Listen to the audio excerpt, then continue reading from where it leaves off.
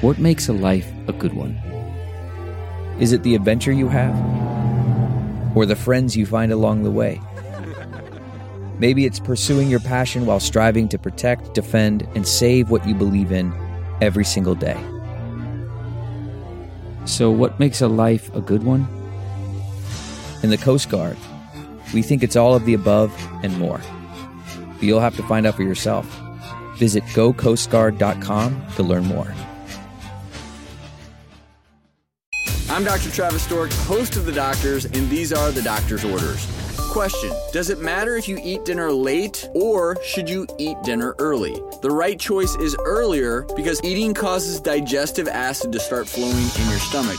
So when you lie down and the esophagus relaxes, it allows those digestive juices to travel back up into your esophagus. That causes heartburn. It can not only make it difficult to sleep, but it could also cause long-term problems.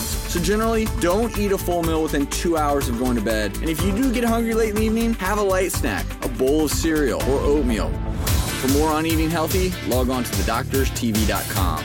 I'm Dr. Travis Stork, and those are The Doctor's Orders. Have you ever wondered how to say good morning in Italian? Or what is goodbye in French?